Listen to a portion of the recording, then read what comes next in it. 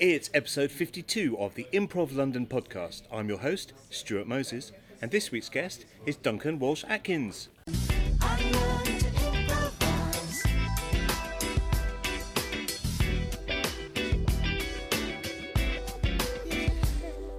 Hello, how are you? I'm very well. Good. You are also musical director of Showstopper. That's right. I can't imagine there's anyone listening to this who hasn't heard of Showstopper, but for anyone that hasn't, or for anyone that you might meet socially, how do you describe the show? Showstopper is a fully staged musical with everything a musical has. It songs and dances and story and big characters that happens to be fully improvised, fully made up on the spot, based on audience suggestions.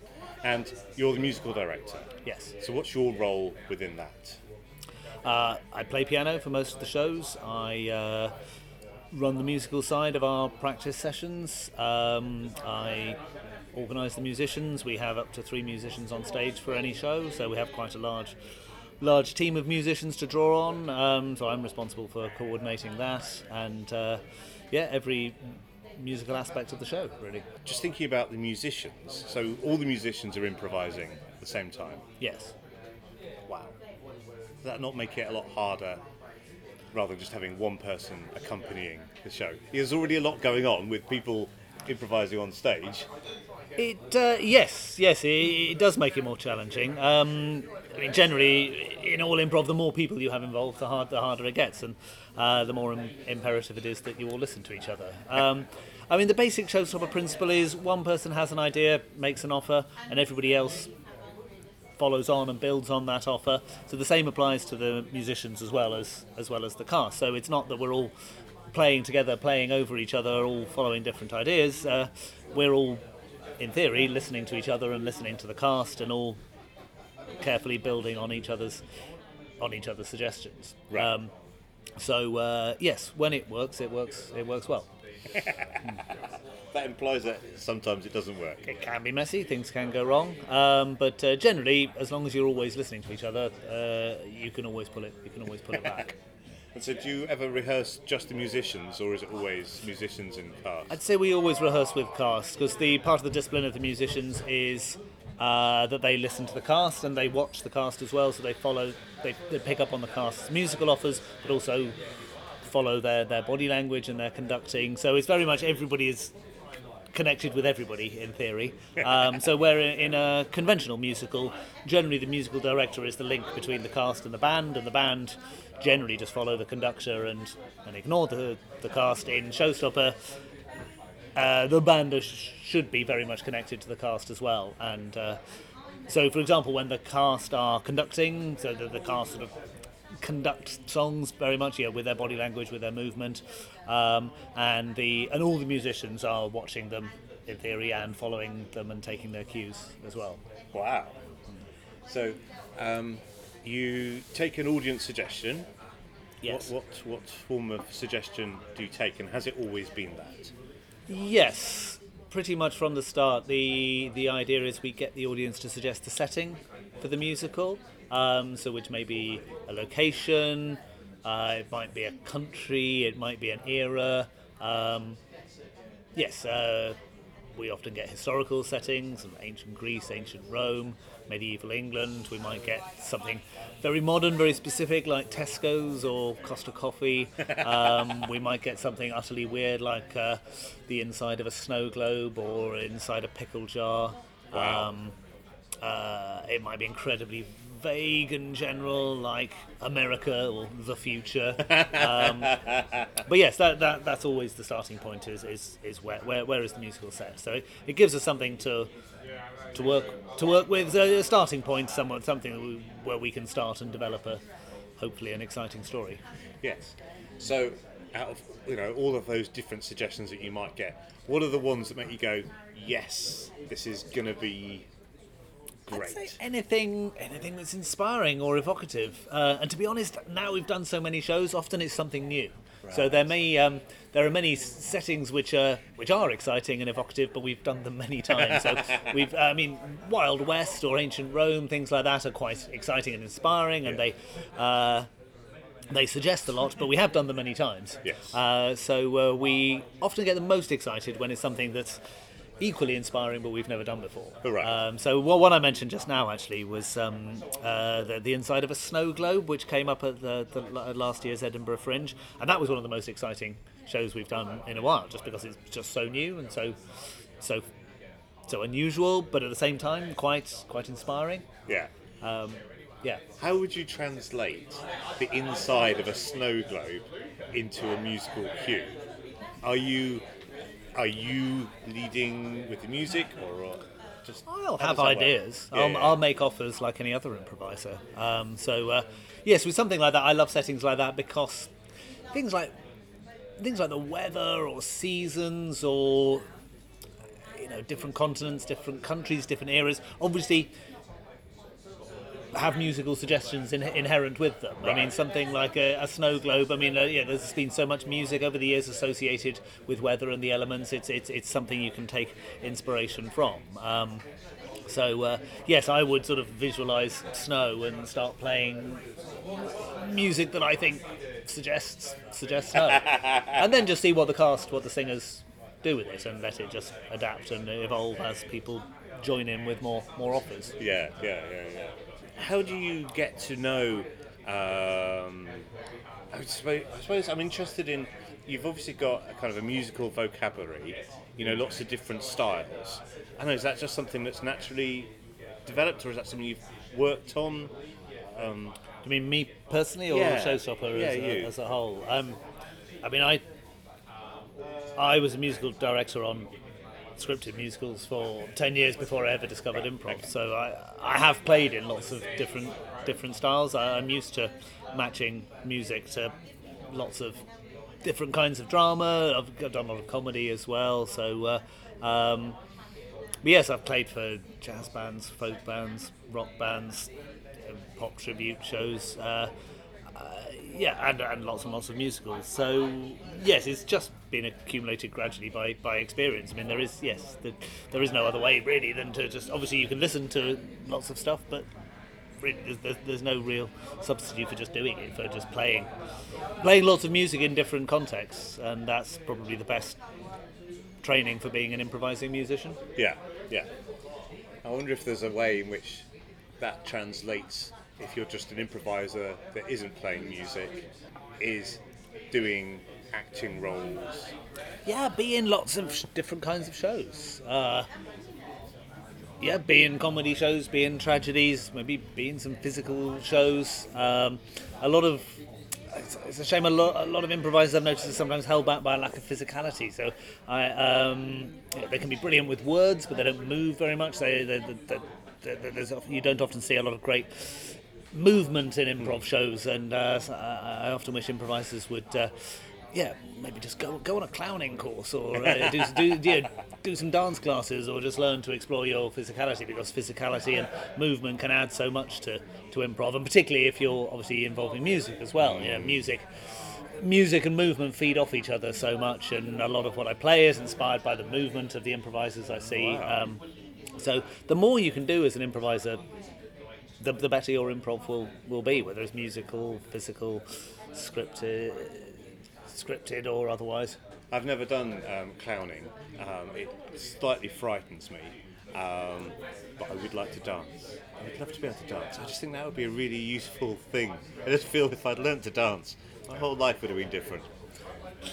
I think it's certainly, like I said, it improves improv so much when people can, even if not necessarily dance very well, but at least move more confidently, move with purpose, move in time, choreograph their movement, and it can make what they're doing look a lot more dramatic, a lot more real, and you can communicate so much with movement, and you can rely less on words and communicate a lot more if you move confidently or expressively. Like I said, it can make such a difference. Yes. I recently did your with Andy Pugsley the Showstoppers Improvers course, which was the most challenging and the most rewarding course that I think I've done in the world of improv. And yeah, one of the things you talked about there when you're singing is fewer words. Let's just have, we don't need, I think improvisers fall into the habit of thinking, right, I can say about 1 million words and then maybe I'll find the right words. Whereas if they're improvising and they're just saying fewer words, or if they're singing, they're saying fewer words, it makes it easier for them, for other people. I think there's two points there. There's if I mean in our world anyway, in Showstopper, we're trying to create songs that sound like songs, that sound like real songs. So really, in terms of using fewer words, we're only really just following basic principles of songwriting. I mean, there are some schools of songwriting that rely on, that are very wordy, that rely on using lots of words. Gilbert and Sullivan, for example. Yes, I want to come back to that in a minute. Yeah. But actually, a lot of songwriting is fundamentally simple, and songwriters use short, simple phrases, and they use repetition a lot. So we generally encourage that when improvising songs, because that actually makes your song sound more real, more like an actual song, and less like an improvised song. And the other point is, again, going back to how do you communicate other than with words. If you're using too many words, it can be difficult to communicate emotion. Whereas using fewer words in a song enables you to just invest in them more emotionally and just perform more, to musicalize more. You can very often, if you use too many words, then often you can lose a sense of melody or lose a sense of rhythm. Whereas there's just a few words, but with really strong rhythm and really strong emotional commitment, can be a lot more powerful. Yes. So yeah, I would say that's certainly very crucial to our method. Is fewer words. Fewer words, definitely. So I'm interested in the process. So you've been running various workshops and things like that. How do you decide? You've been doing how long has Showstopper's been going for now? I feel I should have researched this. This is something I should look up, and I can drop it in a minute. About 9 years. About 9 years. It started as a series of workshops in 2008, run by Dylan and Adam, our directors, and it's just grown from there. Went on to do a few shows in pub theatres and a short run at the Edinburgh Fringe that year, and it's just grown from there. So we've got many years' experience in creating improvised musicals. How did you and Andy decide what you were going to teach for the course that I did recently? How did you identify? We've got 8 weeks and then a showcase. Where'd you start? At the risk of stating the obvious, with the basics. I mean, that's not a difficult choice, because actually most of what we teach in our workshops is just what we work on ourselves all the time anyway. I mean, a lot of what we do comes back to the same basic principles. How do you create a song? How do you create a scene? How do you create a story? How do you generate a character?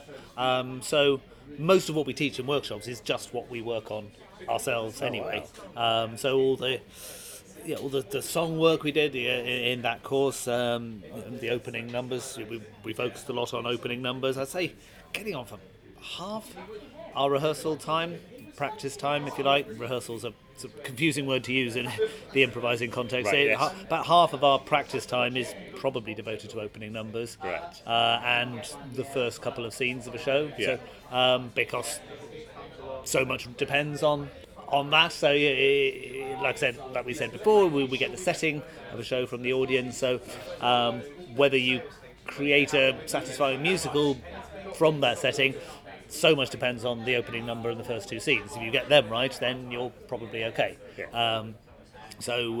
Yes, I'd say probably about half of our work in our training sessions is focused on that. So that's naturally what we focus on in our workshops as well. Just the basics of how do you create a song, particularly how do you create a song in a group. So we focus a lot, as you remember, in our workshops on group work on how do you create a song together, whether it's 5 of you, 6 of you, 2 of you. It's a different challenge, obviously, creating a song together than creating one on your own, which I'm not going to say is easy, but has certain advantages over working in a group. So so that's what we do in our workshops generally, just variations of what we do in our own training sessions. Yes, and I think it's when, and this comes back to a sort of a central idea I have about improv, is that it's when you're working with other people and the things that you can create together are much greater than the sum of its parts. Yeah. And it's much harder, but when you can do it, it looks so much more magical. I think people are impressed if you could get up and improvise a song. People go, wow, that was amazing, I couldn't do that. But if you can get up there and just suddenly produce a song that everyone sings, have movement that everyone does, that's when it's...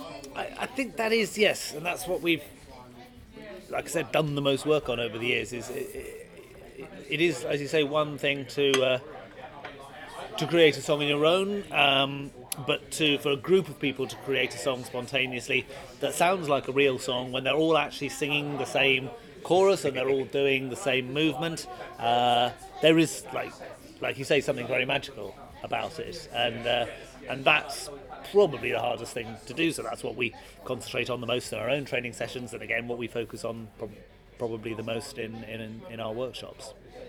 But it's like you say, it's wonderful when it happens. Yes, definitely. So are there more courses on the way?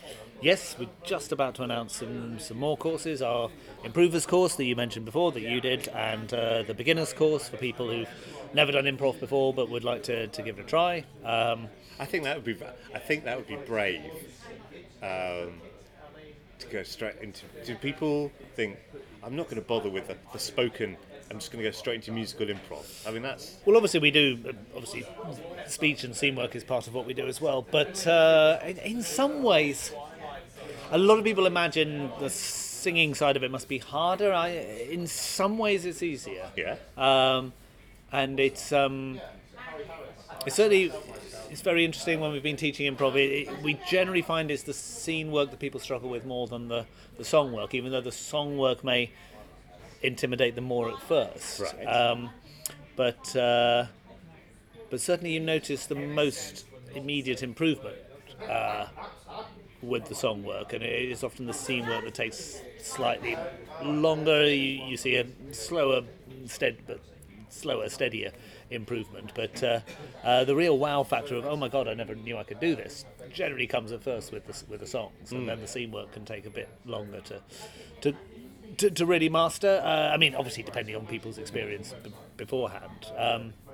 I mean, partly it is because we focus so much on the group work. In some ways, a group song is less exposing than a scene, because in a song, with our approach to a group song, you sort of build it step by step, you sing it line by line, you sort of very much invest in other people, rely on other people's offers, repeat what other people have sung. In some ways, it's more collaborative and less exposing. I think. Obviously, when you come to do solo songs, I mean there's a whole level of a whole other level of scary there. But we tend to focus very much on group numbers at first, particularly with beginners, with people who haven't done it before. Yes, I think that. If you tell people that you do improv, they go, oh yeah, okay. But then if you tell them, oh, I do musical improv, it's like suddenly you get a round of applause. Suddenly it's, and I don't want to demystify it for these people, but having done some of your classes, that you, as you say, you build it up slowly, and there are techniques, and it's listening and it's paying attention and it's practice. Yes, and just confidence. A lot of people have great ideas. Most people who do our workshops have really great ideas. They have a great innate musicality, and they have a wonderful songwriter inside trying to get out. And often the thing that holds people back is just often lack of confidence in their own singing, lack of confidence in their own ideas. But the key is obviously just to believe in your own ideas. So it's very common at first for people to come up with an idea in an improvised song and then back away from it and apologise for it and sort of slightly dissociate themselves from it, and at which point we say generally do that again. Do that again with confidence, without the apology, because it was a great idea. And most people's ideas for songs are great, and they just require a little extra confidence and a little extra investment. But nearly always people have these great ideas in them, and it's just it is just the confidence that's lacking. And it's confidence and commitment. Commitment's a good word, yes, yeah. More than musical talent. And certainly more than sort of wit or cleverness or ability with words. I mean, those things are great if you have them, but that's not really that's not the key to it, and that's not essential for creating great songs. I mean, as I said before, many great songs are fundamentally simple, and songwriting often embraces simplicity. So very often the simpler the idea, the better. Is just the commitment to it that's sometimes lacking. But that's what hopefully we can help with in our workshops. Yeah, and one of the things I love about musical improv in particular is the way it accesses emotion. It's hard to sing. I think it's hard to sing. Well, first of all, you're making yourself vulnerable by singing. Yes. And I think it's easier to express emotion through song than it is through speech. Yes, I mean, what we like to say is, when we're explaining why you should sing in a musical, improvised or otherwise, is that you get to a point, hopefully, where words are not enough anymore, and you have to sing as the only way you can express the emotion that you're feeling. So it very much relies on, obviously, the dialogue and the scene work to be equally emotional. And I mean, all drama requires emotion, and emotionless scenes are often just not very fun, whether scripted or improvised. Generally, if you're trying to create drama or comedy, there has to be some strong emotion somewhere. Singing probably requires just a little extra degree of emotion, as like I said, to push you past that point where words are not enough anymore. But yes, you really can't create anything that sounds like a real song without a degree of emotional commitment, even if it's meant to be a funny song. And many of our songs in Showstopper are funny and very deliberately funny, but there's still an emotional truth behind them as well. Yes, I get quite angry when people are told, quite often as children, that they can't sing, and I think that's such a, I don't know, you may not be able to sing well, but I think everyone can sing and should sing in whatever form. Yes, I've never understood that either, because the best improvisers in the world are children, and in some ways learning to improvise singing is just rediscovering that sort of complete freedom we had to sing and to make up songs when we were younger. My children make up songs all the time with no inhibitions at all, and then gradually, as we get older, often somebody tells us we can't sing, we decide we can't sing, we become inhibited socially from spontaneously uttering things, so we only sing in sort of carefully controlled contexts, like I said, a lot of improvised singing is simply just rediscovering that freedom and that joy that the children have.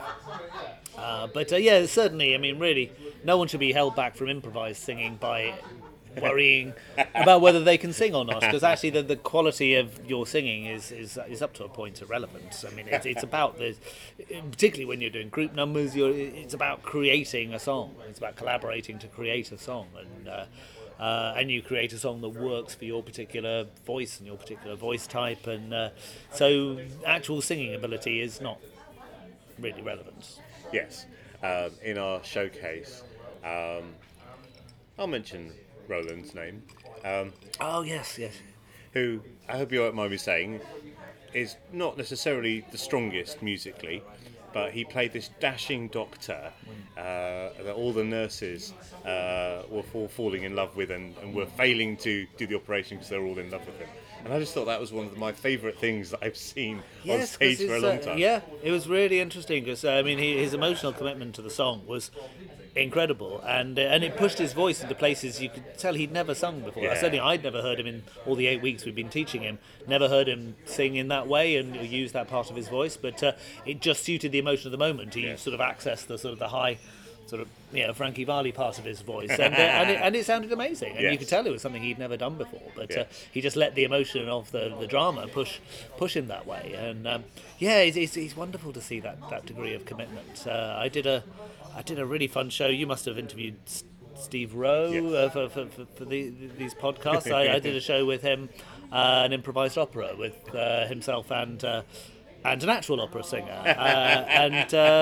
Steve is not a natural opera singer, but his commitment to being an opera singer for that 1 hour was total and incredible, and it was beautiful to watch. It was so much fun, and it just would not have been entertaining at all without that complete commitment and that sort of complete self-belief for however long it was that he was an opera singer and that he was going to sing in that way. Can you remember how the idea for that show came about?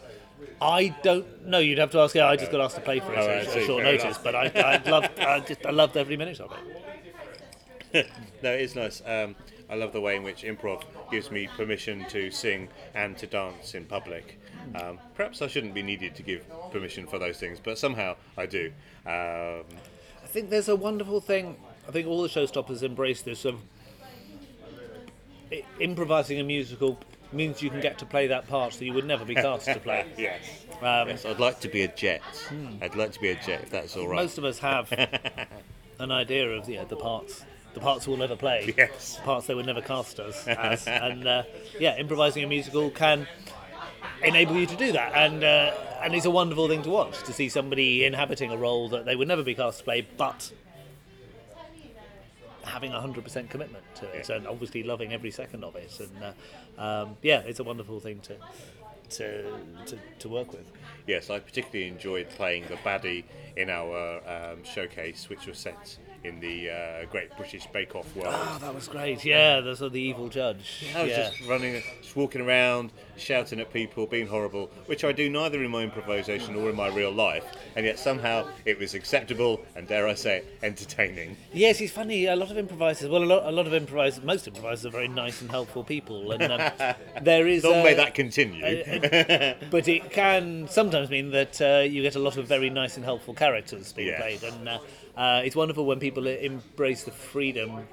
And again, in some ways, it's easier in a musical, perhaps, because there are very clear, well-established musical theatre archetypes. When people embrace that freedom to be the villain, to be a high-status character, if they're not necessarily in real life, or to be, like you say, to be a thoroughly unpleasant character, because that's actually can be very dramatically helpful. Yes. It's wonderful when people just embrace those characters and really enjoy playing them. Yes, because the other people who you're performing with and the audience, they know you're not really like that. Yes. Yeah, exactly. But there's something about when you really get into doing a musical, so not just doing an improv show, but doing a musical, it creates very obvious need for those sort of characters. It's it can just become very obvious that you get to the next scene, because we have no idea really what's going to happen in any particular scene, but they'll just get to a point where everybody just internally realizes we've got to meet the villain now. We've got to meet the king. We've got to meet the love interest. It's very obvious, very often obvious which particular archetype we need to meet, or what sort of scene needs to happen next, or what kind of song we need at this point. That's the beauty of it when it works well. Is you just know instinctively without having to plan or think ahead. So you just know what this moment needs. What need have we created? For what kind of character, what kind of song, what kind of archetype or plot device. It's wonderful when it just naturally slots into place. And how do you get better at instinctively knowing when you need a certain plot elements? Is that just practice, or is that... It is just practice, and obviously just being aware of how stories work, how musicals work, obviously watching lots of musicals. I mean, it certainly helps that a lot of the showstoppers are also writers as well, so they don't just improvise stories, but they actually write them. Adam Megiddo has written several musicals. Many of our members are also comic writers as well, playwrights as well. Pippa, Ruth, and Lucy are also quite well-established comic writers. I think sort of having a good sense of story. It just means that in the moment you just instinctively know, so you don't have to think. You don't have to think, oh, well, this has happened, what logically should happen next. It should just be obvious. Yes. Hopefully your instincts would carry you through, and you just sense, oh, yeah, this feels like we're heading towards the midpoint, the false victory. It feels like we're heading towards the low point, now we're in the turnaround. Even without actually actively thinking those things, you should just really be able to feel it.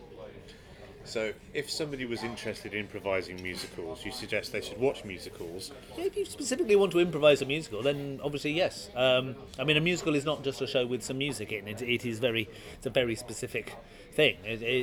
Musicals use music in certain defined ways, like to express emotions, to introduce characters, to introduce themes and new locations, to move the story on in certain ways. So yes, if you want to improvise a musical, then in the same way, if you were going to improvise Shakespeare, several improvised Shakespeare shows, obviously you would start by reading lots of Shakespeare. So if you want to improvise a musical, I suggest watch a lot of musicals and try being in some as well.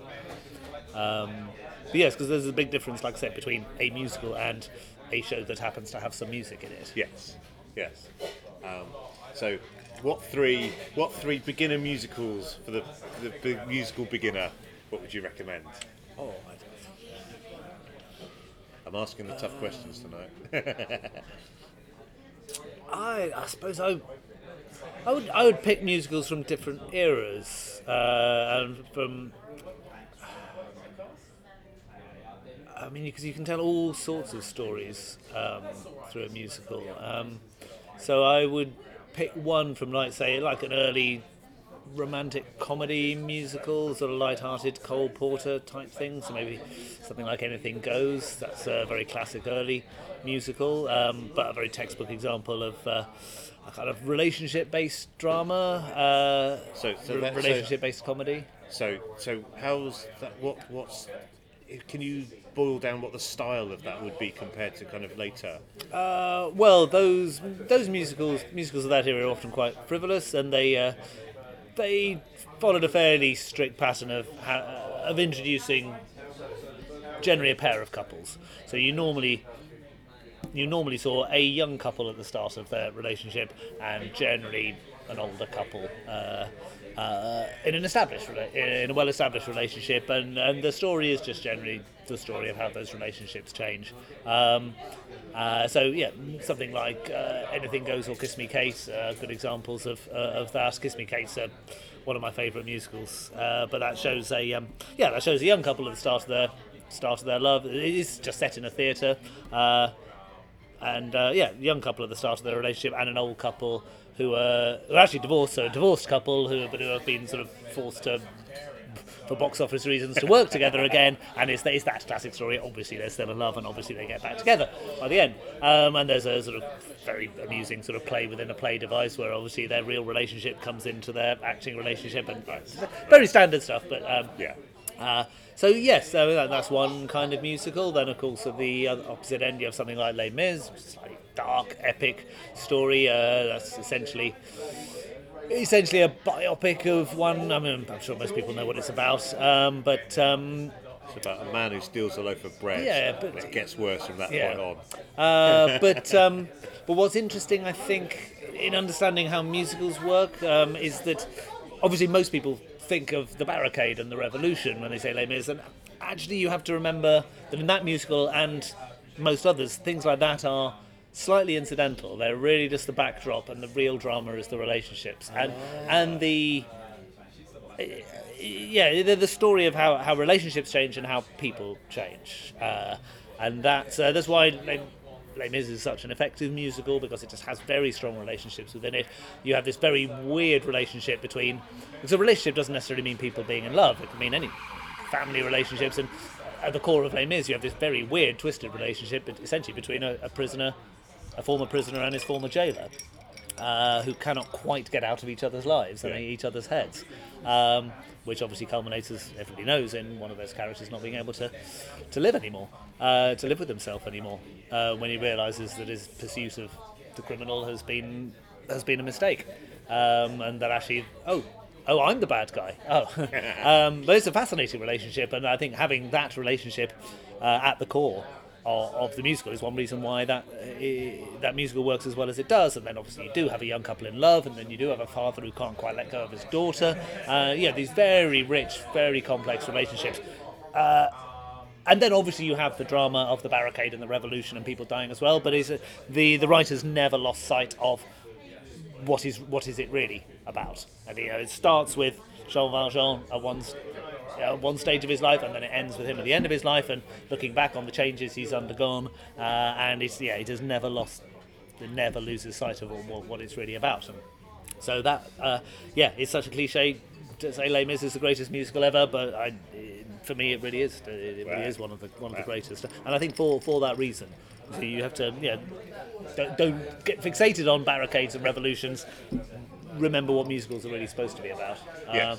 And then, like, maybe another contrast again would be maybe like a really modern sort of relationship-based musical, like something like Fun Home, which has recently closed on Broadway, is going to open here fairly soon. I don't know about that. I saw it on Broadway last year, and that was something like that, or Next to Normal, or one of those very modern musicals, because they are unashamedly just about relationships. They have no revolutions, they have no barricades, they have actually very little happening at all. Right. But they just have some people in relationships, and those relationships change. Next to Normal is actually a therapy, is about a person in therapy struggling with her relationship with relationships with her family. And Fun Home is the story of a man's relationship with his daughter, and it's told from the daughter's perspective. It's told the daughter is played by three actresses, sort of young, sort of very, very young, then a teenager, and then an older one. And it's mostly about her relationship with her father, who is a troubled man who ultimately committed suicide. And you're told that right at the beginning, so there's no spoiler there. You're told that right essentially in the first minute of the musical. It's just about how their relationship changes throughout as the girl grows to be a woman, goes away to college, and her father gradually deteriorates, and almost nothing happens. Right. It is just that is just it. It's just about the evolution of relationships within a family, and to really understand what musicals are, I would really recommend it. Right, cool. I went to see Wicked last night. Yeah, Wicked is an amazing show. And again, I'd say, people remember it for obviously the incredible epic numbers, and then obviously for the flying, but again, I think that works again because of the relation. You have strong relationships there, and not like I said, not obvious ones as well. The relationship between Glinda, the lead. No, not Glinda. I've gone blank. The relationship between the female lead and the wizard, and her fixation with the wizard, and her determination to make the wizard her mentor and to impress him, and then her gradual disillusionment and realization that the wizard is not what she thought. Yes. She's called something like Elsabet. Elphaba. Yes. Yeah. Yes, no, Yeah. that was an interesting, because I knew the songs because I'd had the soundtrack, and then I saw it and thought, oh yeah, no, this makes a lot more sense in the Yeah. context of it, and actually there's a lot Yeah. more going on than just the songs. So the songs are very important, obviously, but I was like, oh right, okay. And when I found out what the story was, I enjoyed it even more. But certainly, yes, if you're looking to improvise a musical, that's I think that's what we discovered eventually in Showstopper after sort of many years of experimenting with different approaches. Is focusing on relationships and creating strong relationships and allowing relationships to change and allowing your story to essentially be the story of those changing relationships, so that anything else that might be going on, whether it's a war or revolution or anything, is not incidental. I mean, but is still crucial. But those things are only important in as much as they impact on the relationships. So again, going back to Les Mis and its revolution, its barricade, that is important to the story, but it's important in how it impacts on those people's relationships. It forces people together, forces people apart, and like I said, the writers never lost touch of what was actually important. So a bit similarly to, say, like the war in South Pacific. South Pacific is obviously set in the Second World War, but actually the war is just in the backdrop, and it is crucial because the war has obviously brought disparate people from different backgrounds together, sort of all thrust them together in a slightly weird artificial situation, an army base in the middle of the Pacific, and then the war intrudes at various points to force those characters apart as people get called away, sent on missions or whatever. But it's never about the war, it is only about those relationships. Yes. So that yes, I would say yes, if you want to improvise a musical, that is what to focus on, is the relationships of the story and the emotional changes that people undergo are the story, and that's what generates great songs as well. If you get too fixated on story, on plot, and on complicated things happening, that's when things tend to slow down and people get stressed, and it's harder to sing because people are focusing on and this has happened to us in Showstopper many times and still happens to us today. But you can get too fixated on what is happening, what should I do, what's the story, and then it's harder to feel anything, and then it's harder to generate songs. Yes. I can't remember who said it first, but nobody comes away from an improv show going, I'm really glad they fixed that bike. Exactly. Yes. Yeah. Fixing the problem is well, like I said, people discussing what to do or discussing how to fix a problem is not entertaining. And if you look at if you look at great scripted drama, actually there's very little discussion in it. People just generally do things. Yeah. You just generally do stuff and the discussion is assumed to have taken place elsewhere. Yeah. You don't watch a great heist movie and you don't see people sitting around trying to figure out what to do, and you see them do the heist and you discover what they're doing while they're doing it. And really, good improvised drama is really the same. You discover what's happening while it's happening, rather than figuring it out in advance. But like I said, if the relationships are strong, if the emotions are strong, and if there's enough willingness to change, then really the story will just happen. It becomes going back to what I said before about things becoming obvious. If you invest in a strong emotion, if you undergo an emotional change, or if you allow your relationship with your scene partner to change, it becomes really obvious what to do, and you find you do the obvious thing without even thinking about it or without discussing it. Yeah. You're also accompanying the Glenda J Collective? Yes. What's that like? They're amazing. Well, it's two of the Showstopper ladies, two of the founder members of Showstopper, Ruth Bratt and Pippa Evans, Carrie Ann Lloyd, legendary improviser, part of the Ostentatious team, and Josie Lawrence, obviously, as well. And yes, it's an all-female improv group that I have slightly weirdly ended up playing for. I think it was originally imagined they would have a female pianist, but I think I played for a gig when they couldn't get anybody else, and it just seemed to click. And obviously Pippa and Ruth I've worked with obviously for years anyway. We seem to be quite comfortable working together. So yes, that's an amazing show. So what are the challenges or opportunities. I mean, how is it different from doing a showstopper when you're accompanying a showstopper? Well, it's not a musical as such. It's very much a free for all show. So the ladies get a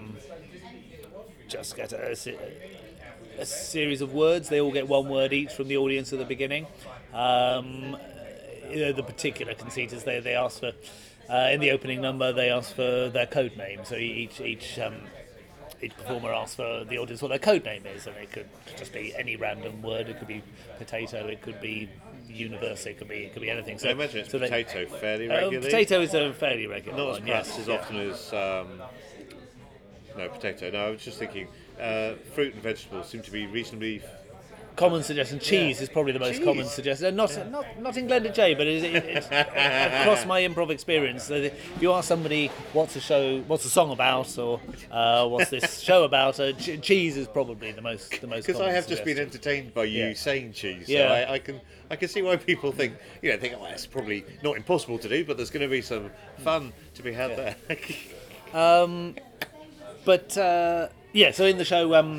In the Glenda J show, they then take those code words and they just allow those 4 words to inspire songs and sketches for an hour, and with no particular format, with nothing set. It's not. I won't know going into a scene whether that scene's going to lead into a song or not. It might do. It might not. It's amazing the versatility those women have. Because a scene might be deadly serious, it might be quite dark and twisted, it might be incredibly frivolous, it might have no words in it at all. They've done some scenes where they've just sort of made noises at each other, and some songs go into some scenes go into some quite amazing songs or physical routines, and there's a wonderful freedom to it. It just goes where it goes, we do one sort of particular musical game in it where there's a radio station, and we ask the audience to say, "Oh yeah, we're going to play that song," or "What was it called?" "Oh yeah, what was it? In what style was it?" And we'll do a few of those. But for the rest, it could just go anywhere. Wow, cool. Right, now I don't do a lot of research when I'm doing this podcast, but I did do a bit of research for you. And when at university, you were involved with the Gilbert and Sullivan Society. Is this correct? Yes. What was the appeal of Gilbert and Sullivan to you? You see, I mean, I'm not judging you. That seems an odd society. Maybe that was the most relevant society to your biography on the Showstoppers website. Gilbert Sullivan, it's just very fun to be in. It's sometimes been said it's more fun to be in than watch. I wouldn't entirely agree if it's done really well, but it's very fun to be in. It's always why it's so popular with amateur societies. I had no particular idea then of doing this for a living or going into musical theatre. Gilbert Sullivan is just, like I said, it's just fun. It's really fun, and it's got a lot for a chorus to do, because I'm not much of a singer, so I never got cast in the lead roles, but it's very fun just to be in the chorus, to be a pirate in Pirates of Penzance, or be one of the Yeomen of the Guard, or a sailor in HMS Pinafore. It's just very fun, and it is very clever. It's wonderful music as well, but very hard to improvise. It is. I mean, obviously, we have that particular conceit in Showstopper that we ask the audience to reference musicals or composers, and then we'll do our best to do stuff in the style of those composers, those musicals. And Gilbert and Sullivan is possibly one of the most challenging, simply because it actually runs counter to what I said before. Was a lot of great songwriting is fundamentally simplistic.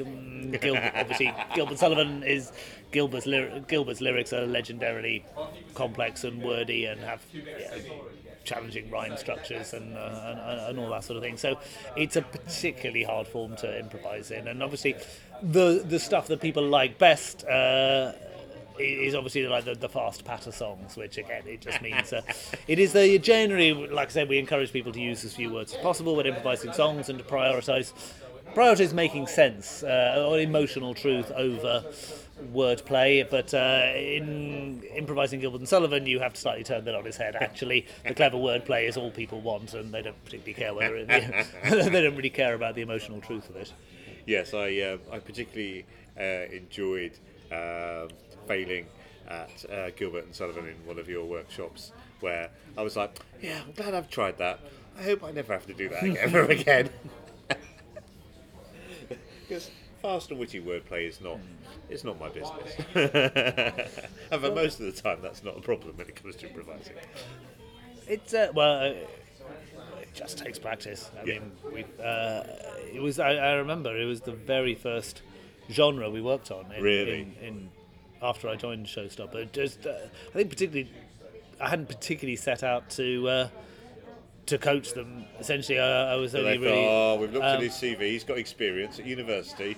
I think it was more that even when I joined, so I wasn't there at the beginning. When I joined, there was already this idea of that we would do songs in the style of whatever the audience suggested, and Gilbert and Sullivan was something that came up a lot. And just because I knew it fairly well, and I suggested we just sort of have a session where we look at Gilbert and Sullivan and distill it down to its main ingredients, and sort of really work on how do you improvise something that could credibly sound like Gilbert and Sullivan, and that was just an obvious one to start with because I knew it so well. But and that was such a fun process to be involved in. That's one of the things that really intrigued me about the whole Showstopper project and really drew me into it.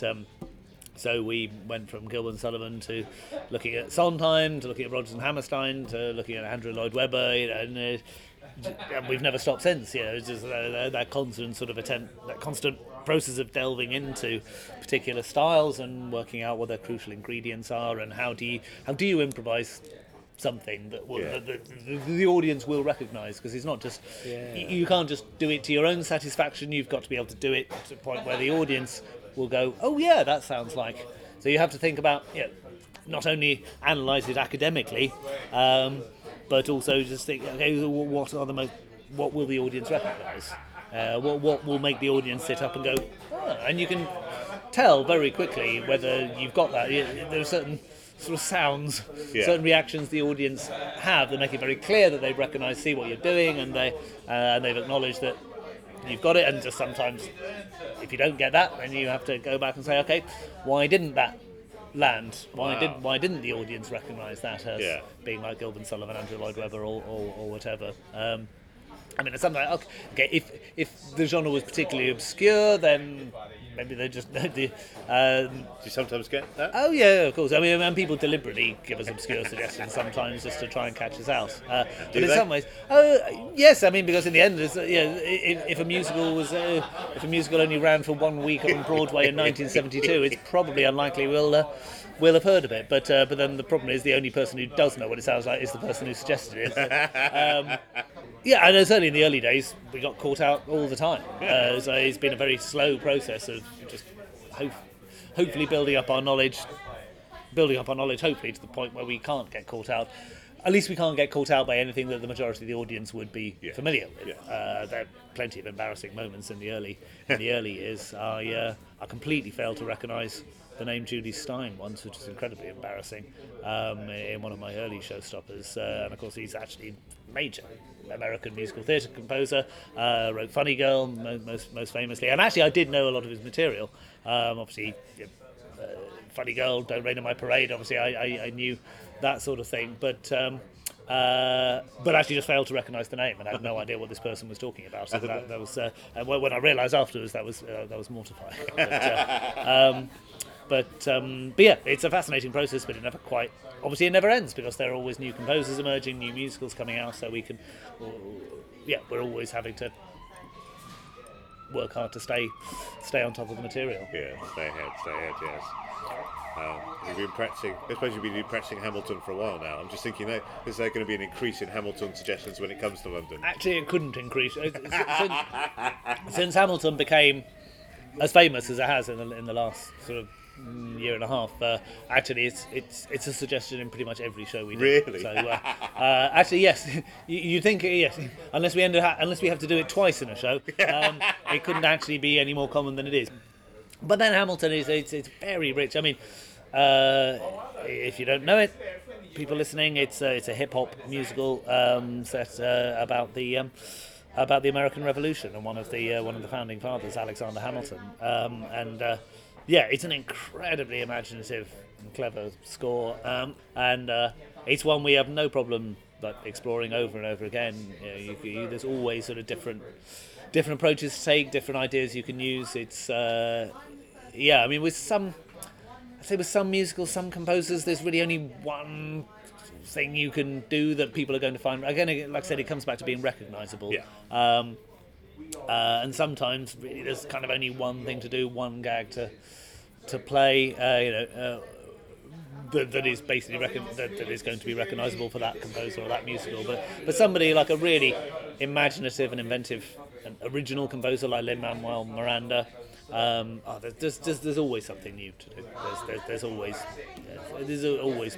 infinite possibilities. A bit like working with Sondheim or somebody like that. Brilliant. Okay, so last big question. What would you like the future to hold for you? In an improv sense or a performing sense? Are there things you'd like to do more of? I'd always like to do more Showstopper. Hopefully, I think we're all very hopeful that we can build Showstopper to the point where it is our major source of work. Essentially, a full. Or we can do as much of it as we want, because we all do have other projects and we all enjoy our other work. But Showstopper is still very much growing and I think it's going to be for most of us our top priority for the near future. And I'd like to do more. I'd like to teach more. I've only recently started teaching improv, and I would like to. I think there's a lot more to discover there, a lot more to explore. Yes, certainly want to do a lot more of that, and to actually write musicals as well. So there's actually a couple of musicals I've been working on in the last few years, actual scripted musicals. So I'd like to see some of them mature and get on stage. Just keep exploring the twin worlds of improv and musical theatre. I made this. That's improv!